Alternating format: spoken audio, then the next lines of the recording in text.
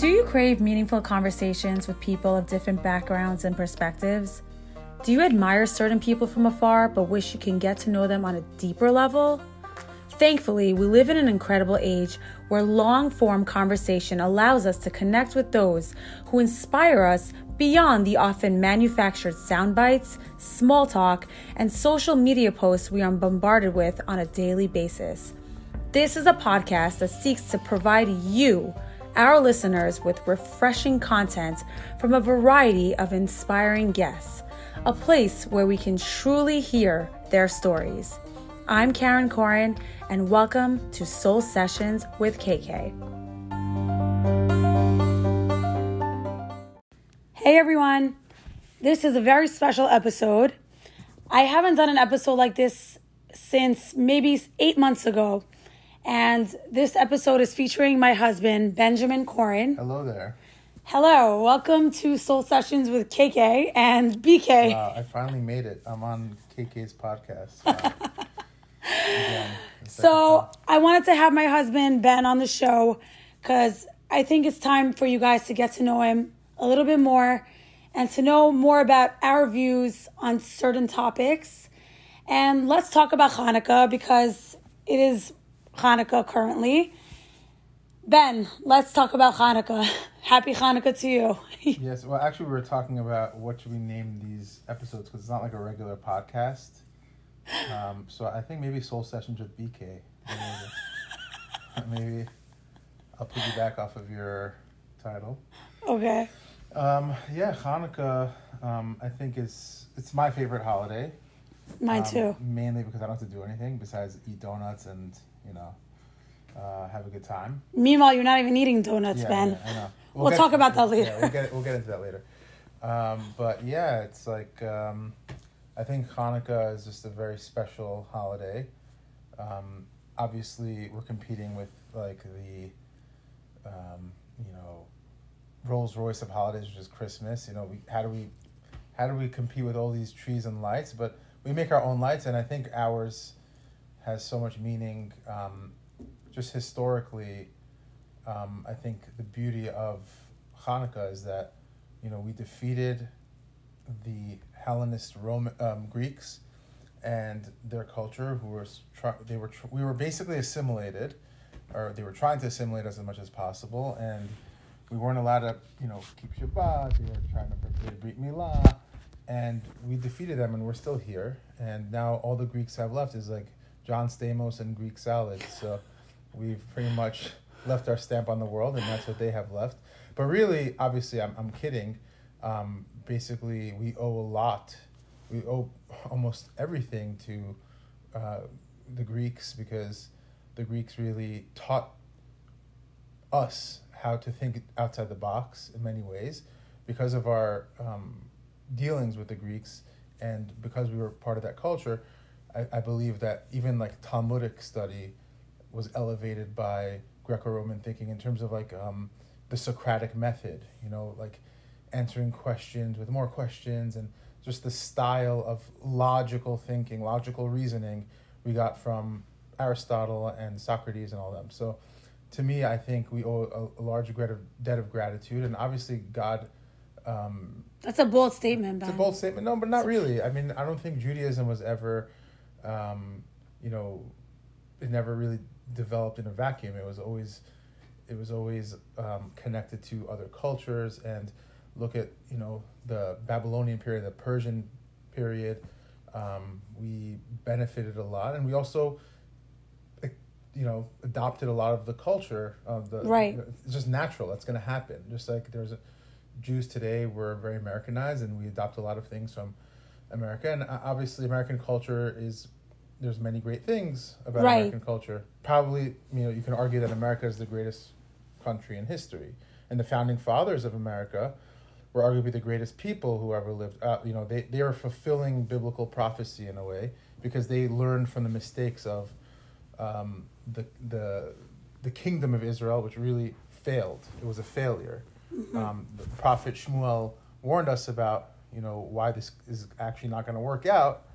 But suit yourself. You want to have this malchut, you want to have a kingdom, but here are the problems that are going to happen. And for the most part, we had bad kings and corruption, and eventually it spelled the end of, the Israelite nation, or the country of Israel at the time. And is it because we assimilated and we were adopting practices from all these other empires and cultures? But it was also like kind of doomed from the start. After Shlomo HaMelech, King Solomon, his two sons, there was a civil war and the nation split. But we're obviously getting to a different topic here. Yeah. But I just think that for me, I was actually talking about this with Rabbi Maruf, and we have like a chat, and we were talking about like who was the greatest leader in world history outside of Jewish leaders, obviously Moshe. And we were saying, like, is it George Washington? Is it, Cyrus the Great? And the conclusion was that, the forefathers of America, the founding fathers of America, actually used, Judeo-Christian, or more Judeo, actually. Yeah.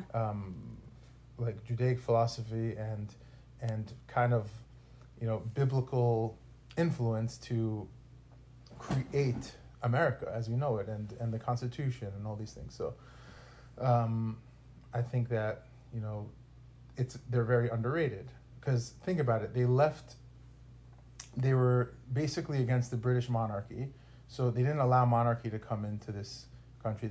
They tried to kept the church out. Right.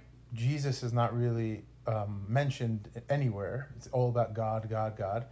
And what they really tried to do, if you look into the lives of Benjamin Franklin and all the founding fathers, that was very much it was very much influenced by Judaism, their ideas, and we're very blessed to live in such a country. I know that today people. Yeah, what do you think those ideals are true today? Yeah, because listen, people will say that America is, the founding fathers. They want to destroy history. They want to destroy all the statues of people in the past, and I can hear the argument for like let's say the Southerners who fought against the Northerners, and I understand why people would be against like that part of it, but even so, like, I don't believe in erasing history, because you have to learn from history, whether good or bad. But for example, say Thomas Jefferson was a slave owner, George Washington was a slave owner, and although they taught this idea that all men are created equal, yet it didn't seem like they were practicing it. What they did was they set the groundwork for eventually, within 100 years, the freeing of slaves. So although, a million people died in the Civil War, and the result was freeing the slaves. We're the first nation to actually end slavery. Even in the Torah, there was slavery, and it was legal. So to this day, there's still slavery in certain places, and America is really also the first nation to abolish it. So, and there was white people who did it, and not to say that they're without sin. Obviously, there's a dark history with everything. Right. Yeah. So I just think that if we talk about Hellenistic culture and what we see today, which is America as originally a result of that culture. I think there's a lot of positives that came out of it, but the risk, the risk of completely immersing yourself into that kind of culture, right, is that you lose your religion. And we see in America there's a huge, I don't know the numbers, but I think I would assume something around 80% assimilation rate. So that's always the risk. I mean, it does also explain why there are certain sects of Jews who completely, they isolate themselves from the greater society because they don't want to be influenced by the bad stuff. Right. And then listen, the bad stuff will be there. They have their share of problems too. So I don't think you can avoid it. I understand it in some ways I don't, but that's always been an issue, obviously. Right. The challenge is to filter out like what's actually good and what we can benefit from, and finding a balance. And so the interesting thing about Chanukah is that we focus on, it's the festival of lights and lighting the candles because we all know the story. Right. That the Gemara brings down that they found oil that lasted for 8 days. Now the question is, why did they need the oil to last for 8 days? What was the significance? Exactly. Of Nobody decrease? talks about that. People don't talk about it. No, people do talk about it. Just the average Jew isn't really taught this. I don't think there's anything wrong with it. But really, when the Jews temporarily lost the Beit HaMikdash, lost the temple, and it was desecrated, they once they recaptured it and they were able to, clean things up and get it back together, they missed out on the holiday of Sukkot, and they missed out on Shmini Atzeret, so that's 8 days. So this was kind of a tribute. This was meant as a tribute. It didn't happen during Sukkot. No, it didn't happen during Sukkot. It happened now, obviously, this time of year. Right. But it was done as a commemoration, and the focus on the lights, the miracle of the lights, is not mentioned anywhere in the Mishnah. It's not mentioned in the book of the Maccabees, Maccabees 1 or 2, which are not they're not in the biblical canon. They are in the Apocrypha. Basically, for those of you who don't know, it's just books that were never accepted by the rabbis as official documents, but they were like the Dead Sea Scrolls are part of the Apocrypha. Yeah, that you're talking about. That's part of it. But there are other books as also, like the book of Hanoch, Enoch. But whereas the Christians, let's say, did accept it into their canon, we didn't. For Very interesting. Reason. But anyway, it's not so important. But the thing is, it wasn't ever mentioned there. So it doesn't mean it didn't happen. It just wasn't highlighted. And I think a lot of that has to do with the fact that what the meaning of the holiday became over time, where it became more of a focus on man's accomplishments and the Maccabees and their what they accomplished on militarily and through their own might, and they weren't necessarily associated with like the religious aspect of society.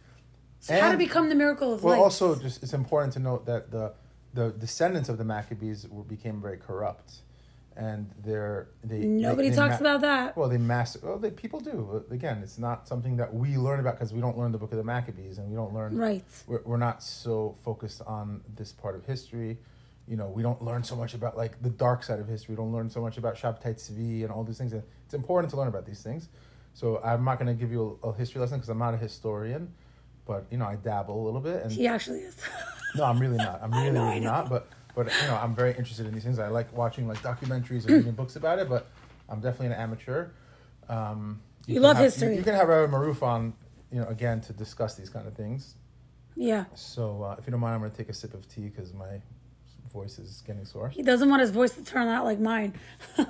Yeah, when you talk too much, unfortunately, that's what happens. So, what was I saying?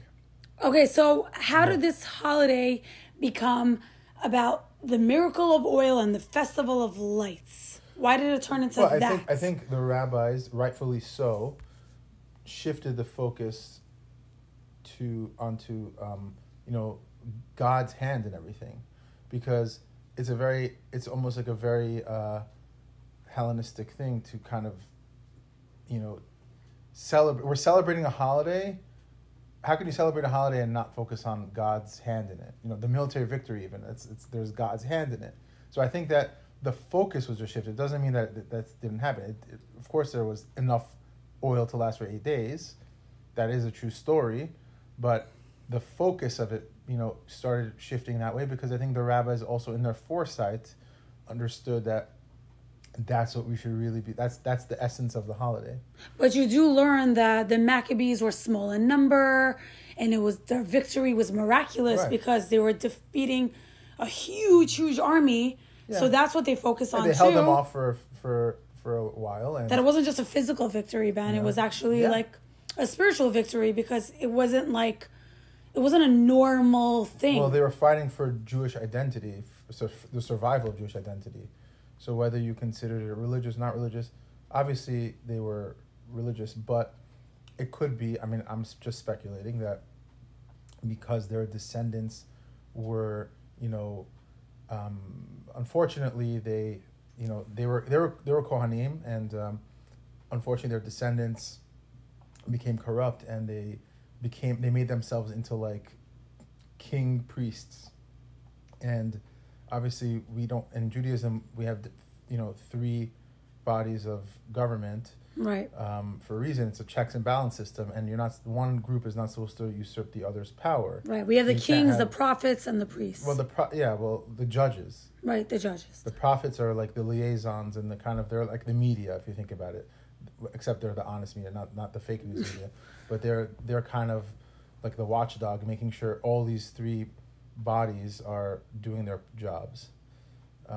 Not now, but yeah. How it was. So obviously, that wasn't a good thing, and the priesthood was, the spiritual center of Judaism. All of our, a lot of our commandments have to do with, or the ritualistic side of Judaism. You think comes? Yeah, from the priesthood? no, it does, and I think it was just like from a polemical point of view, meaning what were the ancients doing, and what was the priesthood doing in Judaism that differed from what the ancients were doing? Like, for example, we see that there were priests of the ancient world. Yitro was a priest, right? And then we see that there were priests, like, for example, in Abraham's time, Melchizedek, right? So that's a famous priest, and Melchizedek, actually, a lot of the rabbis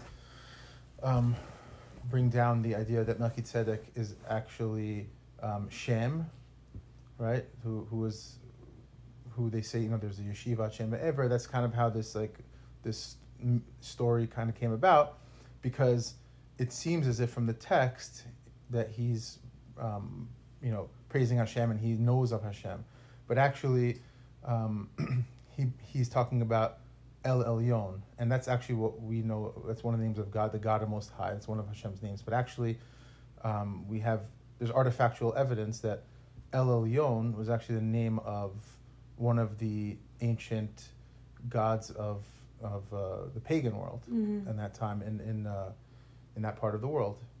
Interesting. In Canaan. Interesting. So basically, that El Elyon, actually, when Abraham was having a conversation with him, and he said, praise to El Elyon, Abraham said, Hashem El Elyon. Hashem is the one of the Most High. So he's actually teaching this man that who is the true God and everything like that. So that's just a random side note, but the priesthood in Judaism is very important, because the ancients, what they would do, all the priests would basically always be associated with the dead. And why would they be associated with the dead? Because the people who are the most vulnerable, they usually go to like these seers and fortune tellers, psychic, and those kind of people who usually take advantage of people in their weak. And people always, obviously, they want to connect to the dead. They want to connect to their father and grandfather who passed, or when there were kings who would go to the priests and to the oracles and ask them, like, can Zeus, or whatever person who died, or God who died, one of their gods who died, like, do they approve of us going to war? Every move they made had to do with the dead. And Judaism comes along and says, not only will our priests, not do that, we're going to create all these checks and balances, but they're not even allowed to, they're forbidden to even touch the dead. Mm-hmm. If there's tum'ah. Right? So they created a fence around that to prevent any corruption from happening. Right? They took all these things, like they can't even own land, because why? Those people always become wealthy. Yeah. But here, they can't take advantage of people. They can only live off of the tithings, like the 10% of what. So that there's no corruption. There's no corruption. And then they had to live, like in their own, basically, part of the city, and like there was a checks and balance system set up. And ultimately, we see that at the end with the Maccabees, that ended up failing, and corruption ended up happening for many, many reasons. So to me, it's very important to understand the whole context of it. But I think that they were heroes, the early Maccabees, Judah Maccabee, and we owe our survival possibly to this, the battles that they fought and what they stood for, and they stood for fighting for our rights. When they were banning the Brit Milah and Shabbat and all these things, like we still fight for that today. Right. I just feel like the focus of most Jewish holidays, what the original intention of the Jewish holiday is not what's generally practiced today amongst, many, many Jews. I think the majority of Jewish holidays, especially like one like Chanukah, is celebrated with obviously food, the special foods and gifts, retail therapy. I think like that's so much more of the focus on the holiday. Yeah. Like It's very Hellenistic, basically. it's very Hellenistic. It's like the holiday is all about being against Hellenism, but yet we're celebrating with Hellenism, which is ironic. So yes, it's ironic, but at the same time, I find it to be like it's a nice thing because we don't have other holidays that are like that. Don't get me wrong, I love it. No, it's not, and it's basically saying that Judaism doesn't shun other ideas. We're very open to other ideas, and we're not against many aspects of Hellenism. But we just have a line that we don't cross. Right. And I think that's, the boundaries are very important. So I think it's a celebration of both cultures being able to work together. Wow, that's beautiful. I actually never heard that before. Judaism has always been open to, like I said before, we adopted the calendar of the Persians, right? All the days. The Hebrew dates. The Torah says month 1, month 2, month up till 12. Right. And obviously, and we learned from the Babylonian Persians. And I'm learning a lot from you. No, but we learned from them like Tammuz is Damuza. Yeah. It's a god of their of the ancient Persians. And guys, should we just call Benjamin Professor Ben Corin? No. I'm not. I'm really not. I'm actually. Anyone with actual knowledge will think I'm an idiot. But and please call me out because I don't claim to know any of this stuff. I'm passionate about it. I find it interesting. But anyway, I think that we're even like the great thinkers. There's rabbis in the Talmud, for example, who understood unbelievable things that the scientists today came to the same conclusion. Like, let's say the distance from the Earth to the Moon, and the number is so close. Now, does that mean that they had some type of Ruach HaKodesh? No, but when it's outside the realm of Torah, it's from knowledge of it's secular knowledge. So there were rabbis in the recording the Talmud who had scientific beliefs that have been disproved. Right. So the point is that they were both following different scientific views of the time. And both were recorded, and we see one that actually stood the test of time and one didn't. But we were never afraid to, get involved in that kind of thinking. Well, speaking of science, Ben, let's change the topic a little bit. Sure. If you guys want to know more about history, Jewish history, and Hanukkah and the holidays, you Not can... me. No, Rabbi Maruf. You can talk to Rabbi Maruf and have a conversation with Ben if you want about it. Yeah. But speaking of science, so right now, thank God we've reached a point of this pandemic where we're seeing a little bit of light. It's a miracle of light. It's Hanukkah. That they came out with a vaccine, and now most hospital workers and people who work in the medical field are now getting the first run of this vaccine. So I know there's a lot of controversy around this vaccine because there are people who are vehemently against it, and then there's people who are very, very pro the vaccine, and they're like basically putting a gun to your head, like, you must take this vaccine. Nobody could put a gun to your head to take it back. If that ever happens, then I know that, but it just feels like now there's this new war that people are fighting about, the vaccine. Now, 2 months ago it was about the masks. Now I feel like it's about the vaccines. Yeah, but everything is so polarized. Everything. Even were the votes real or were they not real? Right now I'm not going to get into the extreme views, but most people understand that a vaccine isn't a cure-all. Right. It's just a way to obviously. We had the flu for the last 75 years. It hasn't gone away. Exactly. But it saved millions and millions of lives, and it's still effective. But obviously, I don't know what the exact numbers are, but I think it's it covers the flu shot covers 4 strains, and right.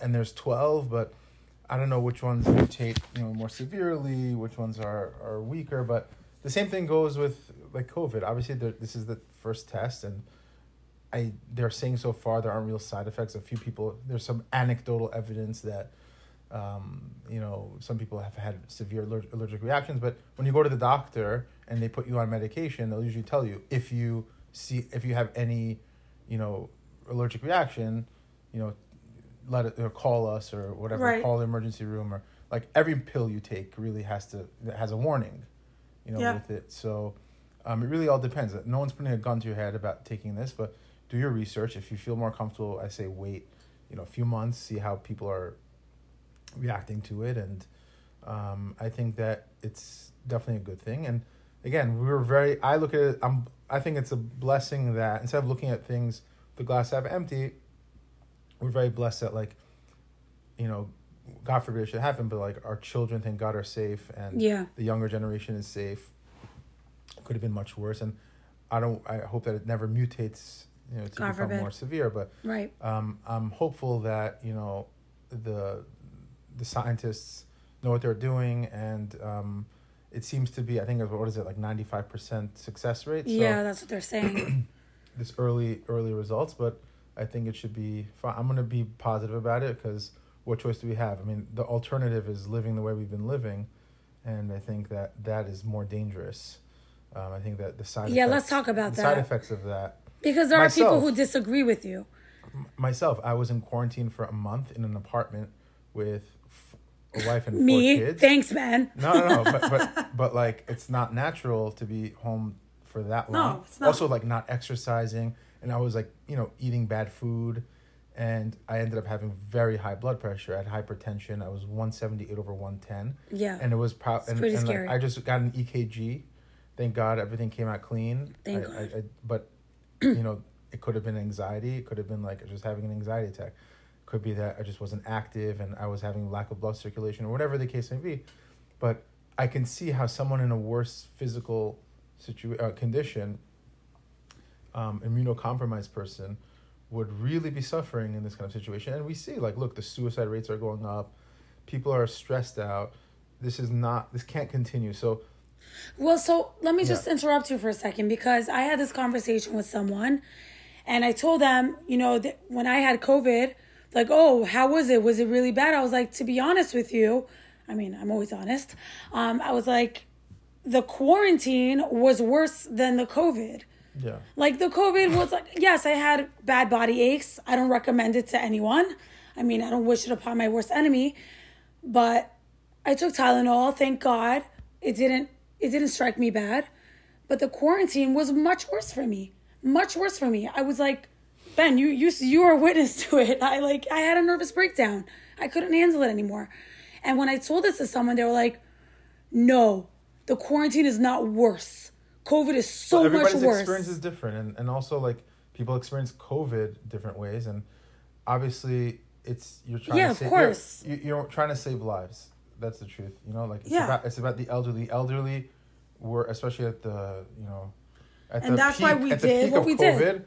I work for a nursing home, so I know what it was like, and it was definitely serious. There's no right answer. That's the thing. Like, nobody has the solution. I don't think it's Donald Trump or Joe Biden. We're experiencing this for the first time. It's unprecedented. Or de Blasio. No, whatever. No comment. Yeah, no comment. Yeah, but like, he is. I mean, no matter who comes to power, whoever the president is right now, we're not sure who the president is, but I'm pretty sure it's going to be Biden. It's Biden. Yeah, come on. Yeah. But anyway, what kind of solutions will he have? He's going to have to figure it out like anybody else. We've never dealt with such a thing. So I'm just hopeful that, like, it just gets weaker and weaker. And Amen. And the vaccine is there. But anyway, what's crazy about this is that, actually, I do want to mention that, because this is a topic we wanted to talk about.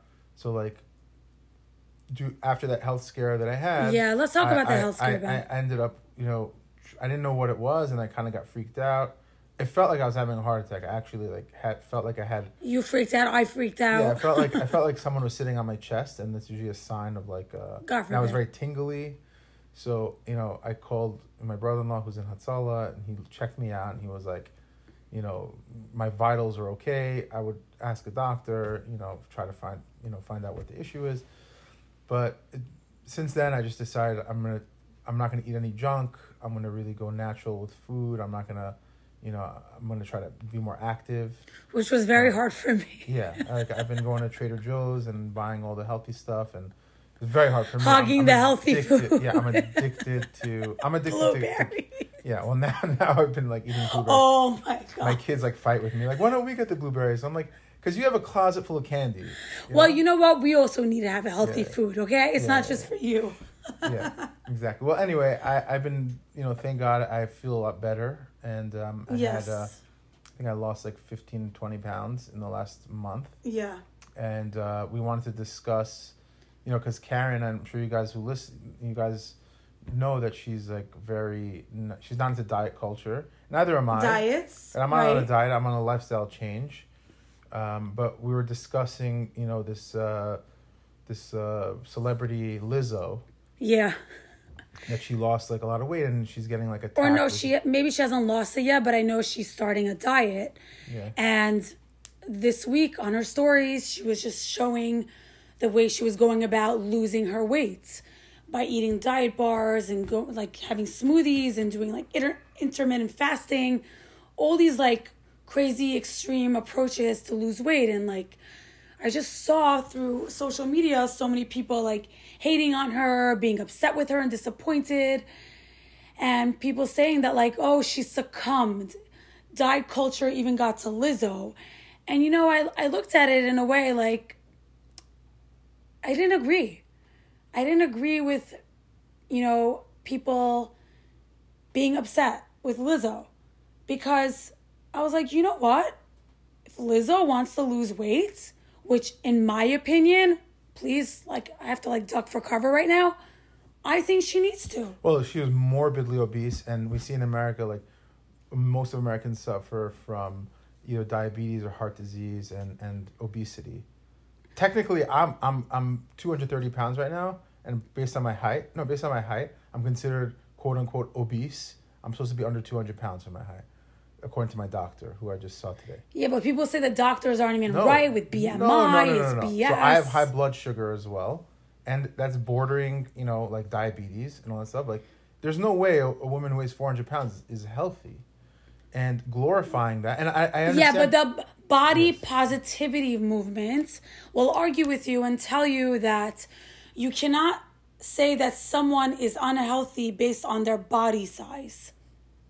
That's what the argument. I mean, I don't know. I mean, listen. There's like, unfortunately, politics is seeping into science these days. Also, where I know it's controversial to say, but like, there's a lot of hypocrisy involved, and there's a lot of dishonesty involved when it comes to certain aspects of, for example, should I get into examples, or do you want to? Why not? You want to get in trouble or not? It's fine. Listen, get canceled. This is a podcast, and we can talk about things that other people don't agree with. And just because I'm anti-diets, it doesn't mean I don't look into the other side as well. And like, I don't agree with everything. Everyone's so concerned with Lizzo's self-esteem when she's 400 pounds, but when she's down to 200 pounds, or like, God forbid, we should worry about her self-esteem.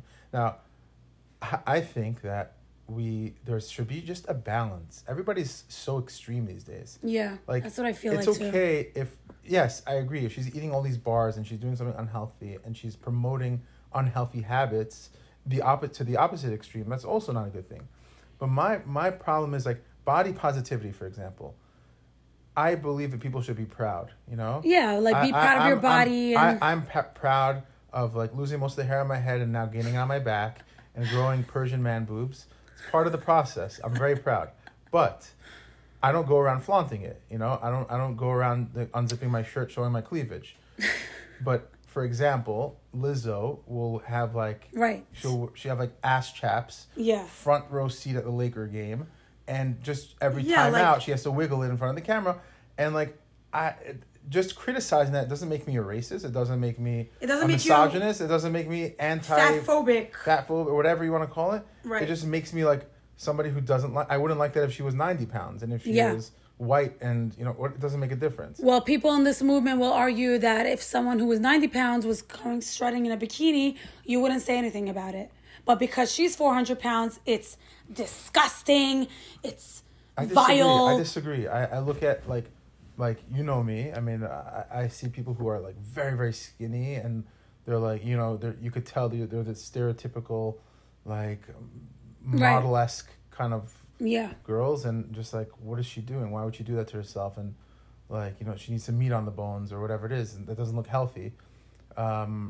I just think, like, everybody. I mean, some people are just naturally skinny, man. It's not like fine, but I'm just saying, like, everyone's. Why do we have to always, like, prove to everybody, like, who we are?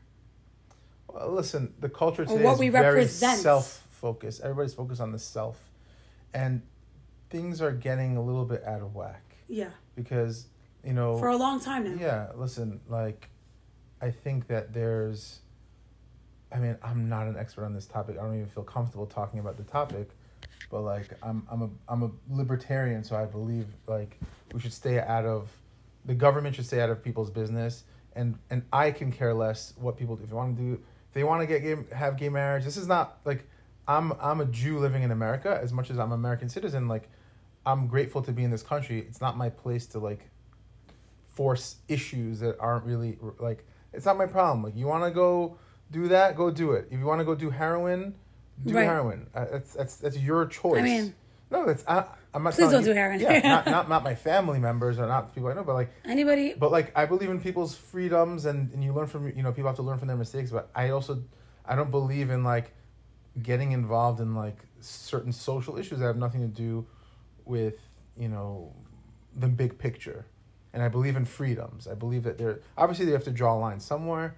But I'm not an expert in this topic as well. I'm just saying that I have an issue when, people are trying to force feed certain ideas to me that are anti-scientific onto us. Like, there's, like, 70 different genders and all that stuff. Like, we can have a discussion about, what to name a third gender or whatever it is, that there's a gender fluid or whatever. But when we start, like, like, what... It's not all. It seems to be only about people's feelings sometimes, and I don't know if that's so healthy. Sometimes you could be doing damage to a person by not getting them. Let's say if they need help. I'm not saying that all of them. Whatever. I'm just saying that, like, like, it's a case by case situation. It's a case by case situation that is obviously today is a very delicate topic. Yeah, but people, when they bring up these arguments and they're all emotional about it, they bring up facts. Okay, Rachel Dolezal. Everything's Rachel about facts. Dolezal was that NAACP, whatever that woman yeah, from, like, 4 years ago, right. Yeah, and she was white, and she, like, nobody was having it in the black community that she's like, I identify with being black, but you're not black. And they had a problem with that. And there was cultural appropriation issues, and there was all that. So why is that okay? Why is that not okay, but something else is? Yeah. I don't know. Everything today is just... It seems like we can't have a conversation anymore. It's illegal to have a conversation anymore. Whereas, and if we do talk about these things, it's like, oh my God, how dare you speak about something that is not politically correct? Right. Yeah.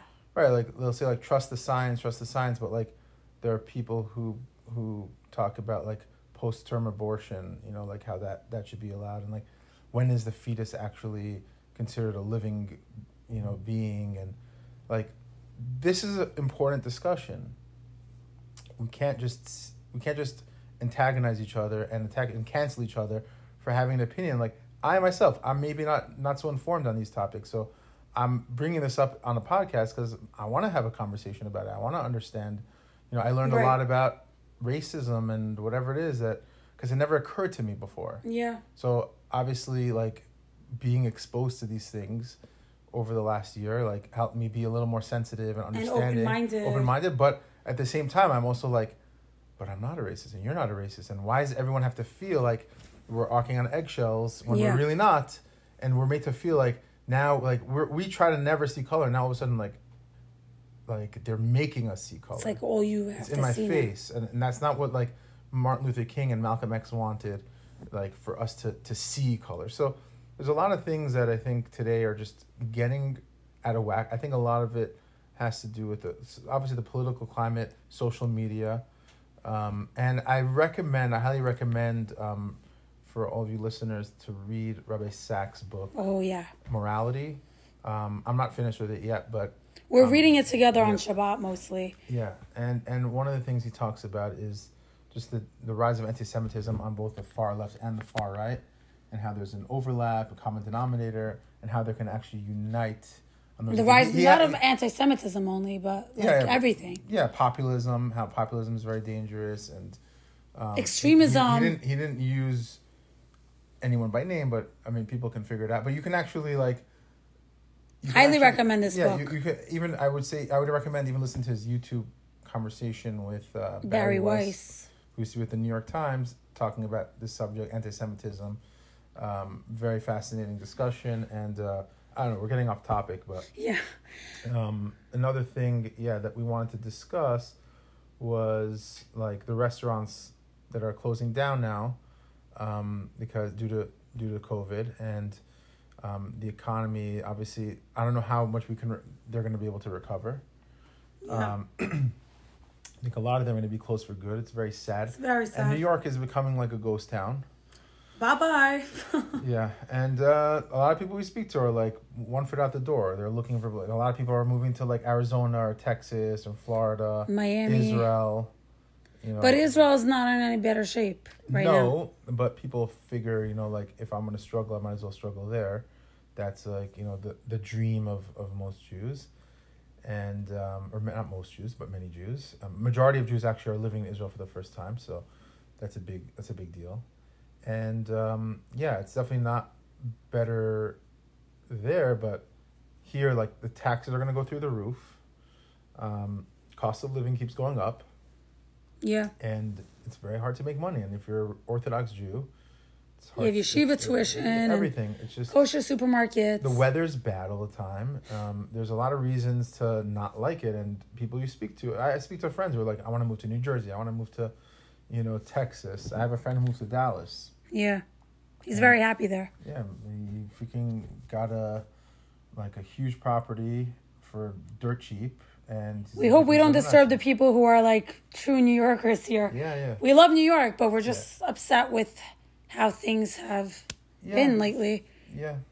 And right? And obviously I also believe that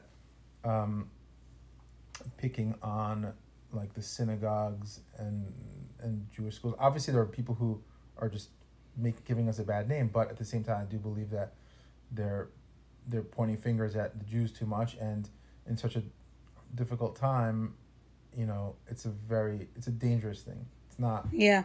It's not good. And actually we're seeing right now that so much COVID blaming on. Not just that. Just there's always another reason to blame the Jews, but like something hit close to home recently with very scary. North Shore Hebrew Academies. We don't send our kids there, and we have relatives and friends who send their kids there, and it can happen to any school. But they got hacked. Their whole system, and it was in the news today. I'm sure many of you saw it, but they basically put up all these swastikas and Nazi images and nasty words, and they hacked like everybody's accounts. Yeah, it's just it's a scary thing. That means that these like anti-Semitism is on the rise. We know that, but like we live in our own little bubble, but here and there it rears its ugly head, and we see that it's there, and it's very close to us, and they're paying attention. They're looking at wealthy Jewish communities, and obviously we can never feel too comfortable. So that was not pleasant. Anyway, 2020 has been very challenging overall, and what's crazy? Do you think 2021 is going to be any better, Ben? I mean, I don't know how it can get any worse, but I'm trying to be positive, and I'm optimistic. But what's crazy? This is the subject I think a lot of people in our community, just like in the Jewish community, scoff at because it's not like part of our tradition. And people don't talk about this at all. But like I think the second biggest story, or maybe even the biggest story of 2020 that nobody's talking about, is the whole aliens and UFO phenomenon. Like UFOs are being since 2018. I don't even think the media is talking about it enough. No, you'll find places in the media where they talk about it, but the thing is, like, for the first time ever, the New York Times had an article about Commander David Fravor, the U.S. Army pilot and his colleagues who were following UFO, and they recorded it, and the Pentagon basically acknowledged that this was a UFO and there's something that they can't explain. And also the Pentagon had a story that they confirmed, and the wording they used was so crazy. It was like, we have, it was something, I mean, I'm paraphrasing it, but it was like, we are in possession of vehicles that are not of this world, not of this planet. And I'm just like, and then like the next news article, just like, you know, cat gets lost in tree or whatever it is. Like, I'm like, what? How are we just like going over that and just like pretending that we didn't just read that? Okay, so I'm going to say this, and I don't care if I'm going to be ridiculed, but like 2 weeks ago, we were driving. we saw something to Queens, and all of a sudden, like, I saw something in the sky, and I didn't really think much of it. I don't know why I didn't think much of it. I just, like, saw this shining, like, white... We have a picture also. I have a picture, but, like, for some reason, it didn't catch it in its element. Yeah. It was like a pointy, large... So I was, like, looking at it, and then Ben's like, Karen, did you see that? I'm like, wait, what? What are you talking about? And you're like, that, like, pointing... And we're still looking at it, and for 2 minutes... And I was like, oh, wait, that's something? Yeah. I thought that was like something normal. It was bigger than a plane, and it was standing vertically, but it was like kind of hovering and not moving, and it was near like where the sun was, so it was hard to stare at it. But it was right. It's hard to take a picture of it. It was metallic, and it was just floating there. And I'm like, Karen, I thought it was like part of a cloud. Yeah, I'm like, Karen, no, that's not a cloud. And I'm like, look, it's shiny, it's silver. And the cars in front of us were stopping too. Yeah, everyone was slowing down. And then like I was like, take a picture. And of course, like she was like fumbling her phone. I was like, she took a really bad picture. But anyway, the trees kind of like covered part of it. But you have to find it. You can see it. Like if you zoom in, you see what it is. And then it just like took off and just disappeared. Now, we could say maybe it's confirmation bias and like wishful thinking. Maybe it was a hot air balloon. Definitely wasn't, but maybe there's some explanation. And it was our first sighting that we think we had, but you know, maybe we're just paranoid. But we do know people who have. Yeah, we know a few people. I won't mention their names, but one specific case where there were, I think, 10 witnesses, so a bunch of their friends, an older. This was before couple. Social media. Yeah, this is like 15 years ago, and it was in Great Neck, and it was on a Saturday night, and their vivid explanation of the size of this thing. It was probably a few hundred feet off the ground. It was hovering. It was this person described it as the size of Shea Stadium, like covering like most of the visible sky. And it had like lights coming down, kind of like the way it was described in Spielberg's Close Encounters of the Third Kind in that movie. I want to see that movie now. And then it just like in 2 seconds just took off and was like hovering over a different part of the sky. Why did you believe that person? Distance, because this person wouldn't make it up, and there were other witnesses that I asked who were there, who saw the exact same thing. So, and then they wouldn't make this up because it's just not their nature. And like, ever since then, I kind of we know other people that also saw something. When I listen to Joe Rogan a lot and Lex Friedman and different podcasts, and like they bring on these physicists, scientists, and credible astronauts, credible Air Force people. Commander David Fravor is the most credible, and the Pentagon acknowledged it. I recommend everybody listen to his episodes, but it's just find it to be fascinating. Now, in terms of Jewish culture,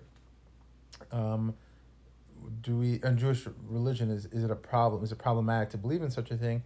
And I remember I try to find it online, but Rabbi Aryeh Kaplan had a whole article about, or it was like, it's in his book. Yeah, it was in one of his books about like there's no problem believing that such a thing exists, and there are many midrashim or like different Jewish sources, obscure ones, that point to the possibility of it. And I think obviously the Torah is basically concerned with what's happening on earth. It's not concerned, unlike other religions, with what's happening in the afterlife, and it's not concerned with things that are even happening in Australia. It's mostly focused on Israel. That's why there's no kangaroos mentioned, but you know, there's specific things to the Near Eastern region, that are mentioned, and the land of Israel is the main focus. It doesn't bring up, life outside of this planet. You could say the Nephilim and all these kind of, you could speculate, but really that's not the focus of it. And I don't think there would be a problem to believe in such a thing, because the universe is enormous. I mean, right. It's like people don't understand. We live in the Milky Way. Tiny speck. Yeah, it's not even like in quantum physics, just to give you guys like a visual of understanding of like what it is. Like we see things on a microscopic level if we use a microscope, right? We see all these microbes and these little things. We can see things on the atomic level or subatomic level, and they're almost worlds within worlds. Like the cell is almost like the sun and planets orbiting the sun, in a way. And every time the magnification goes out, like there's another world. Yeah. And that's the theory of the quantum physics, right? So like the further out you go and the more you are looking from a distance, like let's say for example if we go into space, the Earth becomes a speck. So that's kind of how the world is. The world is enormous. It's not infinite, it's finite, but it's crazy. It's crazy how big it is. So for example, we live in the Milky Way galaxy, and our solar system, which is the system of planets that rotate around our sun, okay, are we talked for a long time. Okay, we're gonna wrap it up soon. Sorry, it's very late and we're just like we're having our guys over here in this podcast with BK. We're on our couch now. We're just chilling. Ben is talking about science, history, Judaism. Yeah. Everything. Yeah, and like whatever. My point. I don't even know what I was gonna say. The Milky Way galaxy. Yeah. So I'm saying like the Milky Way galaxy, just to give you guys like to freak you out about the size of the universe, and it's amazing because it makes you understand like the greatness of God, and that's why the Rambam says if you want to one way of understanding Judaism and Torah is appreciating the world that God. Look out in the world. Don't just look at God's creation. And we don't do it enough. Contemplating God. But like if you look at like I'll tell you something that's fascinating. We'll end with this. The Hubble telescope. Yes. Was and I showed Karen like a video of this. Is that there was a telescope that basically was in space and kind of focused on one empty, what we would look at as an empty black spot in space where nothing really visible to the human eye, just all black. This telescope just took pictures for 10 days focusing on this black spot, and just all its filters were looking deeper and deeper and deeper and deeper into space. And it took a picture, and in this picture there were all these white, like millions of little white specks, like looks like little stars. But actually they discovered that all those when they zoomed in, all those white specks were actually spiral galaxies, just like our Milky Way. That's insane. That's just one spot. So they calculate that there's, I don't know, probably trillions of galaxies. So the possibility of life, the possibility of life on other planets is mathematically a certainty. Just the probability alone is just, obviously there's life elsewhere. Of course. The question is whether we're just so focused on our small planets. Yeah. So and then this Israeli, last week it was this Israeli. The scientist. He's a professor. I think he was like head of their space station or the space it was agency. on Jerusalem Post or something. Yeah, and he was basically saying how there's a galactic federation, and like I don't know, that part to me was already like too wacky, but he's like, just so happens he's selling a book, so I don't know how much I'll buy into it, but it's weird because now it seems like all these different bodies like the Pentagon, like since the Pentagon's like being open about it. Yeah, it's just weird. Like why it's just so weird. Like what else you want to add to 2020, God? I think they're just like trying to throw things out there to mess with us and be like, let's see how much people will notice. Like with 2020. Got you. Yeah, it's really crazy. April Fools. Yeah, so we didn't even get the chance to talk. We wanted to talk about other things, but next time I think we have some other Maybe we'll do this another time. We'll make this a more frequent. Yeah. episode podcast And that we we're want to hear doing. from you guys. Like, we want to talk about like current events. We don't want it to be so heavy and serious like this one. Yeah, Or tell us honestly- what you guys want to talk about, Yeah. and BK and KK will come up with another session. Yeah, we were thinking of talking about like shows we're watching right now. We finished The Queen's Gambit. That was a great show. But Books we're reading, and what else did we want to say? just current events. Yeah, current events. Prince Harry and Meghan Markle and that whole disaster. Things like that. If you guys want us to talk about that, I think it'll be fun. And that Ben and I don't agree on everything, which this is part of the podcast. Yeah. You don't have to agree with everything we speak about. You don't have to agree with all the guests. But it's just to open your mind and your eyes to a new perspective and a new world in order to enrich your life with a new experience. So thank you guys for being here Thank you guys. and listening. And we're sorry if we were rambling on and didn't make much sense. No, but this was great. At times, but like we're like I learned a lot. We're both like exhausted at this hour, and I don't know how much sense I made, but we're looking forward to doing this more often. If you guys want to hear it more, we're probably going to try to do it like maybe once a month to start off. We'll see. We'll see. All right. Bye, guys.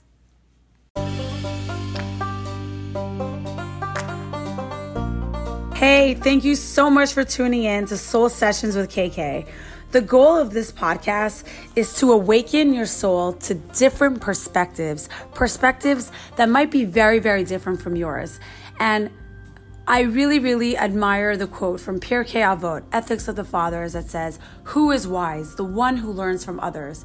That is the goal of this show, for us to learn from other people, because that's what makes us wiser and better people. Anyway, it would mean the world to me if you can leave a review on my podcast. And also, if you want to learn more about what I do, you can check out my Instagram page at coach.kk. See you later.